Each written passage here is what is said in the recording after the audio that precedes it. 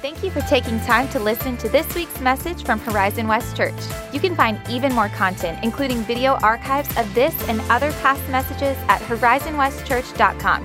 And if you're in the Horizon West area, be sure to visit us sometime soon. Now enjoy this podcast from Horizon West Church.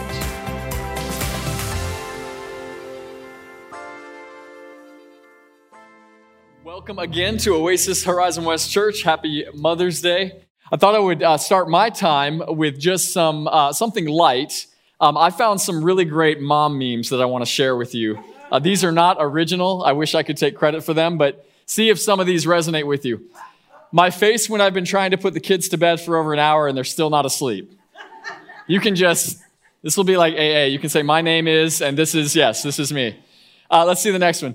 If I had to sum up parenting in one move, I did this today, actually. That was just a little behind the... Now, if you've got one, they can sit here, but once you get, it's just, it's all downhill from there. Next, we've got this. Me in the morning hoping to be a better parent. This is Toy Story, and 1 hour later, it's Jurassic Park. It's getting real here. And then this is my personal favorite, when your kid keeps telling a story and it won't end.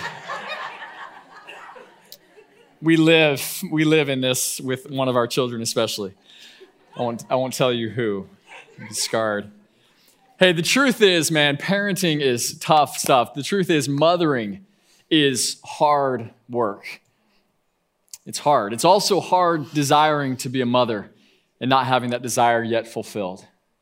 It's hard having a difficult or even a bad relationship with your mom. It's tough being a mom having a difficult relationship with your child. It's tough losing a mom. And we recognize all of those emotions and all of those feelings are in the room this morning. And the reality is that Scripture is filled with the stories of men and women experiencing both the hardest things that life has to offer and the presence, the redemptive power of God at work in the middle of their circumstances, in the middle of life's challenges. And so what we're going to do this morning is we're just going to look together at 4 women whose stories show us the presence of God, the redemptive power of God in the midst of the things that they're going through. Can we do that together? I want to start with a woman that I've never heard talked about on Mother's Day. Her name is Eve. Can we talk about Eve? Okay, we're going to do that. Eve is the first woman, right? She's the first woman that crosses the scenes of history, the first woman that passes onto the pages of Scripture, also the first mother. She's created as what Scripture calls a helper suitable for Adam. Now, let me make a quick side note. This in no way implies inferiority to Adam. In fact, some would argue that Adam was the one that needed the helper, right? But the reality is both the man and the woman are made equally in the image of God and fulfilling somewhat different functions together to the glory of God. But Eve is created as a helper suitable, and yet we know how the story turns out. Both Adam and Eve defy the will of God, eat from the fruit of the knowledge of the tree of good and evil, and bring death into the human experience. Let me ask the moms in the room, if you ever felt a gap between what you needed to be in the moment and what you found yourself able to be?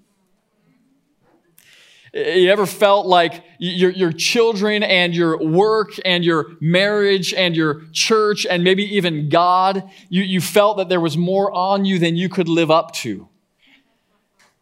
There's something that has become very real in the 21st century. It's called mom guilt. And maybe that guilt comes from seeing other birthday parties on Pinterest and going, man, how in the world do the moms have time to do this? Or maybe it's seeing these perfect family pictures on Facebook and going, my kids would never smile and sit still for a family picture. Or maybe you see the home-cooked meals on Instagram and go, we've eaten McDonald's 5 times this week and we're just surviving. Mom guilt. Or maybe your mom guilt runs deeper than that. Maybe you have a young child that you are quite honestly not sure what to do with. An older child who has walked away from the Lord. And maybe there's a hidden addiction or an unconfessed past sin that you think, man, if people really knew this about me. Or maybe you've been in a failed or in a failing marriage. Here's the first truth I want to grasp together this morning. God is present in the failing. God is present in the failing. Paul says this in Romans 8:28. We know that for those who love God, all things work together for good, for those who are called according to his purpose. When Paul says all things, inspired by the power of the Holy Spirit, when he says all things, you know he must be including our failing, right? Otherwise, it's got to say most things. But Paul says that in all things, God is working for the good of those who love him and who are called according to the purpose, just as he was in the story of Adam and Eve in the garden. When rather than giving them what their sins deserved, which was death, he instead had an animal sacrifice to create covering for them. And then gave this promise to the woman. He says about her that you shall bruise the serpent's heel. This is a foreshadowing of what Christ would fulfill at the cross when he crushed the enemy under his feet. God redeems the failing. Let's look at another story, the story of Hannah. Hannah, as we mentioned this morning, was a woman who was deeply loved by her husband, but the love of her husband couldn't compensate for the fact that she could not produce children. And Hannah was broken by that fact. In fact, she comes to the point of throwing herself down in the temple and weeping and crying out to the Lord for a son. And she's so intoxicated with her grief that the priest Eli thinks she is drunk. He thinks she is literally intoxicated with wine. Some of you might know what it's like to be consumed with unfulfilled desire. The desire for a child, the desire for a husband or a wife. Maybe it's even the desire for a spiritual breakthrough in the life of a family member or a friend. Second truth is this: God is present in the longing. We know that God would answer Hannah's prayer with a son named Samuel. Samuel would go on to be the great prophet of Israel. It was Samuel who would go to a place called Bethlehem, find a man named Jesse and say, Jesse, one of your sons is to be the king. And the eighth of those sons, a little boy named David, was keeping the sheep in the pasture. It was Samuel who would anoint David to be the future king of Israel. But I'm more interested this morning not in the fulfillment of Hannah's desire. I'm more interested in what God was accomplishing in the longing that Hannah had before the desire was fulfilled. Have you ever wondered why it is that God seems to so often give a period of time between a promise and a fulfillment? Like, he's God, right? We know he created the world pretty quickly. Didn't need a lot of time to do it. He can do all things at all times. So why does God promise and then wait? Why does he wait for fulfillment? We have examples of this in Scripture. Abraham. You know, when God shows up to Abraham, he says, Abraham, you and Sarah are going to have a son. And Abraham's already old. He's thinking, okay, probably need to get that started. And then 25 years pass. Abraham becomes 100. Sarah's 90 before God fulfills the promise. The Israelites were slaves in Egypt for nearly 400 years, crying out to God for deliverance before God called Moses to be their deliverer. When David was anointed by Samuel, we believe he was around 15 years of age, and 15 more years pass before at the age of 30, David becomes king. And you know what's happened in the meantime? He's running for his life. Can you imagine being a teenager and a prophet shows up and says, you're to be the next king? And you're like, great. But the next thing you know, the current king is trying to kill you. You're thinking, what is going on here? Promise before fulfillment. And then most remarkably, even after God sends the Messiah, Jesus, to the earth, 30 years pass of Jesus simply being a carpenter, simply living in Galilee, simply living life before he begins his public ministry.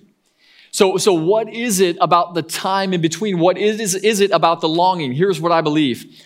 Longing creates space in our hearts that only God can fill.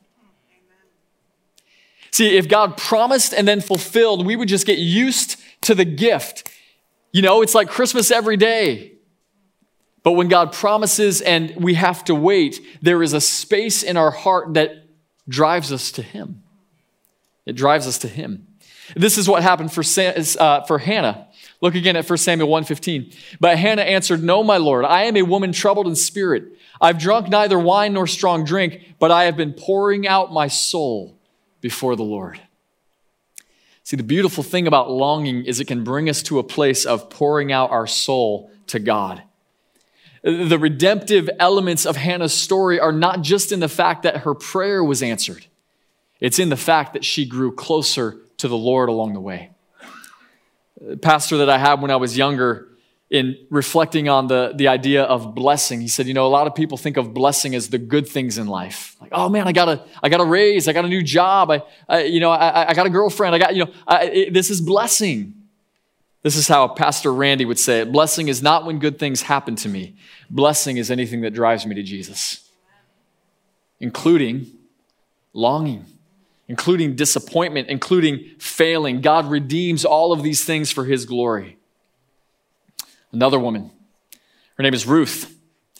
If you know the story of Ruth, you know that Ruth showed up in Bethlehem childless and widowed and seeking refuge as an immigrant. She was in a dire situation, but she just so happened to catch the eye of a wealthy Jewish landowner named Boaz. Ruth would go on to be the great-grandmother of David. Some of you are experiencing a season of fulfillment. Your story right now isn't brokenness. You're going, man, I'm actually in a season of seeing God do a lot of great things. I've told people that for my family, 2020 was one of the personal best years of our lives. And I almost hesitate to say that because I know it was hard. And I know people suffered. And I know even members of our own churches lost family members. But there was a sense in which my family was experiencing abundance and prosperity. And God was doing things that we considered good in our lives. And the truth is, if we only talk about God being present in the tough things, you might get the idea that he's not there when things are good. And here's the truth.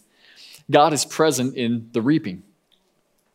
God is present in the reaping. Other than Ruth chapter 1, which starts Ruth off in this dire circumstance, the rest of the story of Ruth is one of Ruth seeing fulfillment, seeing life, seeing blessing, seeing God do the things that she longed for him to do. So if you're in that season, don't feel guilty that you're in a season of fulfillment. Your turn with the other is coming, right? We all take our turn with it. So instead, if you're in a season of reaping, here's what you do. Rejoice, give thanks, and prepare yourself for the season to change. That might be your season, and that's okay. Just prepare yourself for that season to change. God redeems in the reaping. Final woman we're going to look at, the woman is named Mary, probably the most famous of all of the women of Scripture. We first meet her as a teenager in a place called Nazareth, and this is how her story begins. Luke 1:26. In the 6th month, the angel Gabriel was sent from God to a city of Galilee named Nazareth, to a virgin betrothed to a man whose name was Joseph of the house of David, and the virgin's name was Mary. And he came to her and said, "Greetings, O favored one, the Lord is with you." But she was greatly troubled at the saying and tried to discern what sort of greeting this might be. And the angel said to her, "Do not be afraid, Mary, for you have found favor with God. And behold, you will conceive in your womb and bear a son, and you shall call his name Jesus. He will be great, and he will be called the Son of the Most High, and the Lord God will give to him the throne of his father David. And he will reign over the house of Jacob forever, and of his kingdom there will be no end." And Mary said, verse 38, "Behold, I am the servant of the Lord. Let it be to me according to your word." And the angel departed from her. This Mary, as we know, was assigned to the greatest task in all of human history. We see in the pages of Scripture people doing some pretty incredible things. I mean, can you imagine going up to the Red Sea and just holding up your staff and it just parts for you, right? Could you imagine being spit onto dry land by a fish that had swallowed you and then preaching repentance to the most wicked city in the world and they all repent? I mean, throughout Scripture, God calls people to do incredible things. But what could be more incredible than carrying the Son of God and the Savior of the world in your womb? We might be tempted to think that it's going to be all good for Mary. And yet we find even the hard things show up in her life. We get a foreshadowing or a glimpse of this in Luke chapter 2 when they take Jesus to the temple. And this is what happens. They encounter a man named Simeon who prophesies this. Simeon blessed Joseph and Mary and said to them, "Behold, this child is appointed for the fall and rising of many in Israel, and for a sign that is opposed. And a sword will pierce through your own soul also, so that the thoughts from many hearts will be revealed." Simeon is going to let Mary know, hey, Mary, brace yourself. Because the call to be the mother of the Messiah, this is not going to be an easy one. Yes, you are the favored one. Yes, you are chosen for the greatest task in human history, and yet you're going to walk through the hardest things that life has to offer. Fourth and final truth this morning is that God is present in the longing. In the losing. God is present in the losing. I played with that word. You heard me misspeak it a second ago because I wasn't sure what the right word was there. But what I want you to hear is that even when you lose someone, God is present there. Many of you know my story. 21 years ago on this day, I celebrated our first Mother's Day. And I can't really say celebrated. We acknowledged our first Mother's Day without my mom living. It's 18 years old. I remember sitting around the table with my 6 siblings and my dad, and how do you celebrate Mother's Day 8 days after your mother has gone? How do you ever experience Mother's Day the same after that? The truth is, many in our congregations last year lost people, wives, husbands, children, and we've walked through that together. We've walked through painful loss together, and God is present even in the losing. One of my favorite scenes from the movie The Passion of the Christ, I guess many of us have seen that. It resonates with me because having lost my mom, the way that they interplay the relationship between Jesus and Mary in the movie is beautiful and it's pointed. And there's a scene that I think probably didn't actually happen, but it depicts a profound truth of what Jesus was thinking as he went to the cross. And in this scene at the end of the Passion, Mary is running down an alleyway to get to Jesus, and there is a flashback of him as a child stumbling and his mother catching him. And as it goes back to her running through the alleyway to get to Jesus, she gets to him and she falls to her knees right as he is falling with the cross on his back, and he looks up into her eyes with his face disfigured and mangled and bloodied, and Mary is weeping, and Jesus simply says these words, "Look, Mother, I'm making all things new." The truth is, God is present even in death to redeem, to make new, to restore and bring life.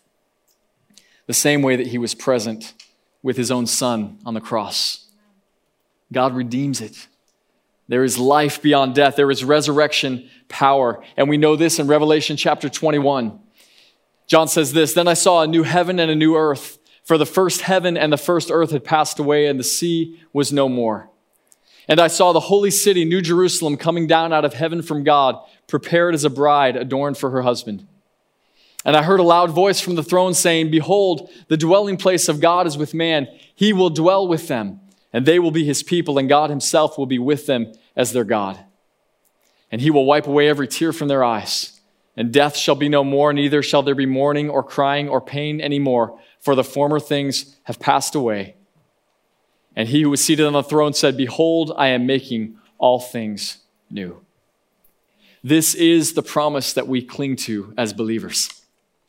This is the promise that was foreshadowed even in the garden when God said to the woman, "Yes, the serpent will bruise your heel, but you're going to crush his head." Jesus wins. God is present in the highs and the lows and the difficult things of life. Moms, this week, you're going to face challenges. Some of those you know you're going to face because they're the ones you face every week, but you may also face some challenges you did not see coming. Challenges in the life of loved ones, challenges in your health, challenges in your marriage. And I want to offer you this promise. God is present in all of it. He's present in all of it. God draws near to those who are crushed in spirit and saves the brokenhearted. God is there for us as we turn to him. I want to close by simply doing this. I want to pray over you. You don't need to stand. You don't need to identify. But for those of you, whether you're a mom or not, if you are experiencing failing in this season of life, I want to pray for you to experience grace and restoration. If this for you is a season of longing, I'm going to pray for you a renewed hope and a steadfast faith.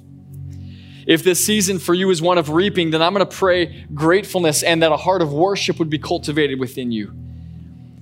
And if this is or has been a season of losing, then I'm simply going to pray for the healing tenderness of God to draw near to you in this moment. Would you close your eyes and pray with me?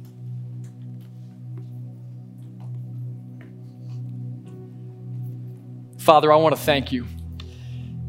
God, first for all the women in this room who are mothers, grandmothers.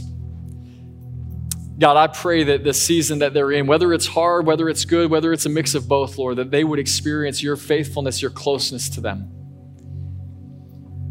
And God, I do pray that whatever season that we're in, it might be one of the four, or maybe it's another one altogether, God, that you would draw near to us, that we would experience the manifest presence of God in our lives. Lord, you gave a promise to the disciples. You said, in this world, you're going to have trouble. You're going to have hard things. But take heart, because I have overcome the world. God, would that overcoming power of Christ be ours for all of our moms, all our dads, all our men, all our women, all our children. To your glory, we pray it in Jesus' name. Thanks again for listening to the Horizon West Church podcast. If you were inspired or encouraged by something you heard today, share it with a friend. For more information like our service times, location, and other info, be sure to visit us online at horizonwestchurch.com. Have a great week.